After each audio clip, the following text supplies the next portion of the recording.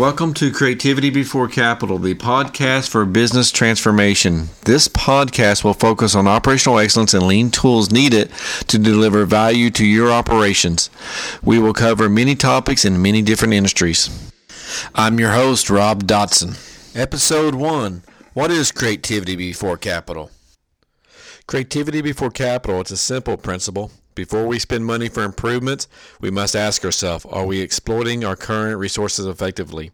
Typically, each week I share a couple key stories with my clients on what creativity before capital means to me.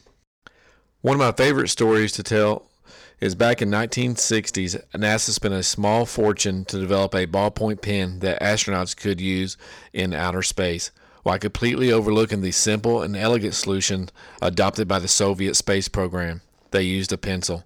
Sometimes we spend a great deal of time, effort, and money to create a high-tech solution to a problem when a perfectly good, less expensive, and simple answers are right before our eyes.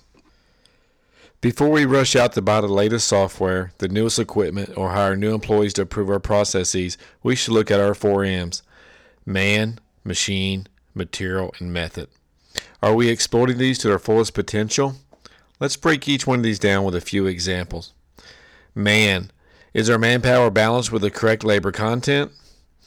Is our manpower cross-trained to help with the balancing of this labor?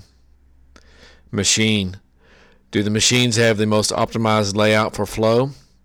Do we have a robust preventive maintenance program? Do we have expected changeover times established? Material, do we have established material handling routes? Do we schedule our value streams at one point in the workflows from process step to process step within that value stream? Method, do we have standard work established? How much time do we spend on value add versus non-value add activities? Do we have a clear understanding of what our takt time is? These are just a few examples. I'm sure you can think of a few more yourself. A great place to start is with value stream mapping. Value stream mapping will analyze the current state and design a future state of series of events that need to take the product or service from the beginning through to the customer.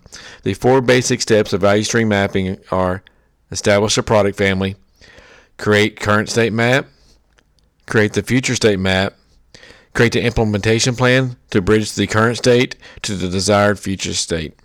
I'm Rob Dodson. Thank you for listening.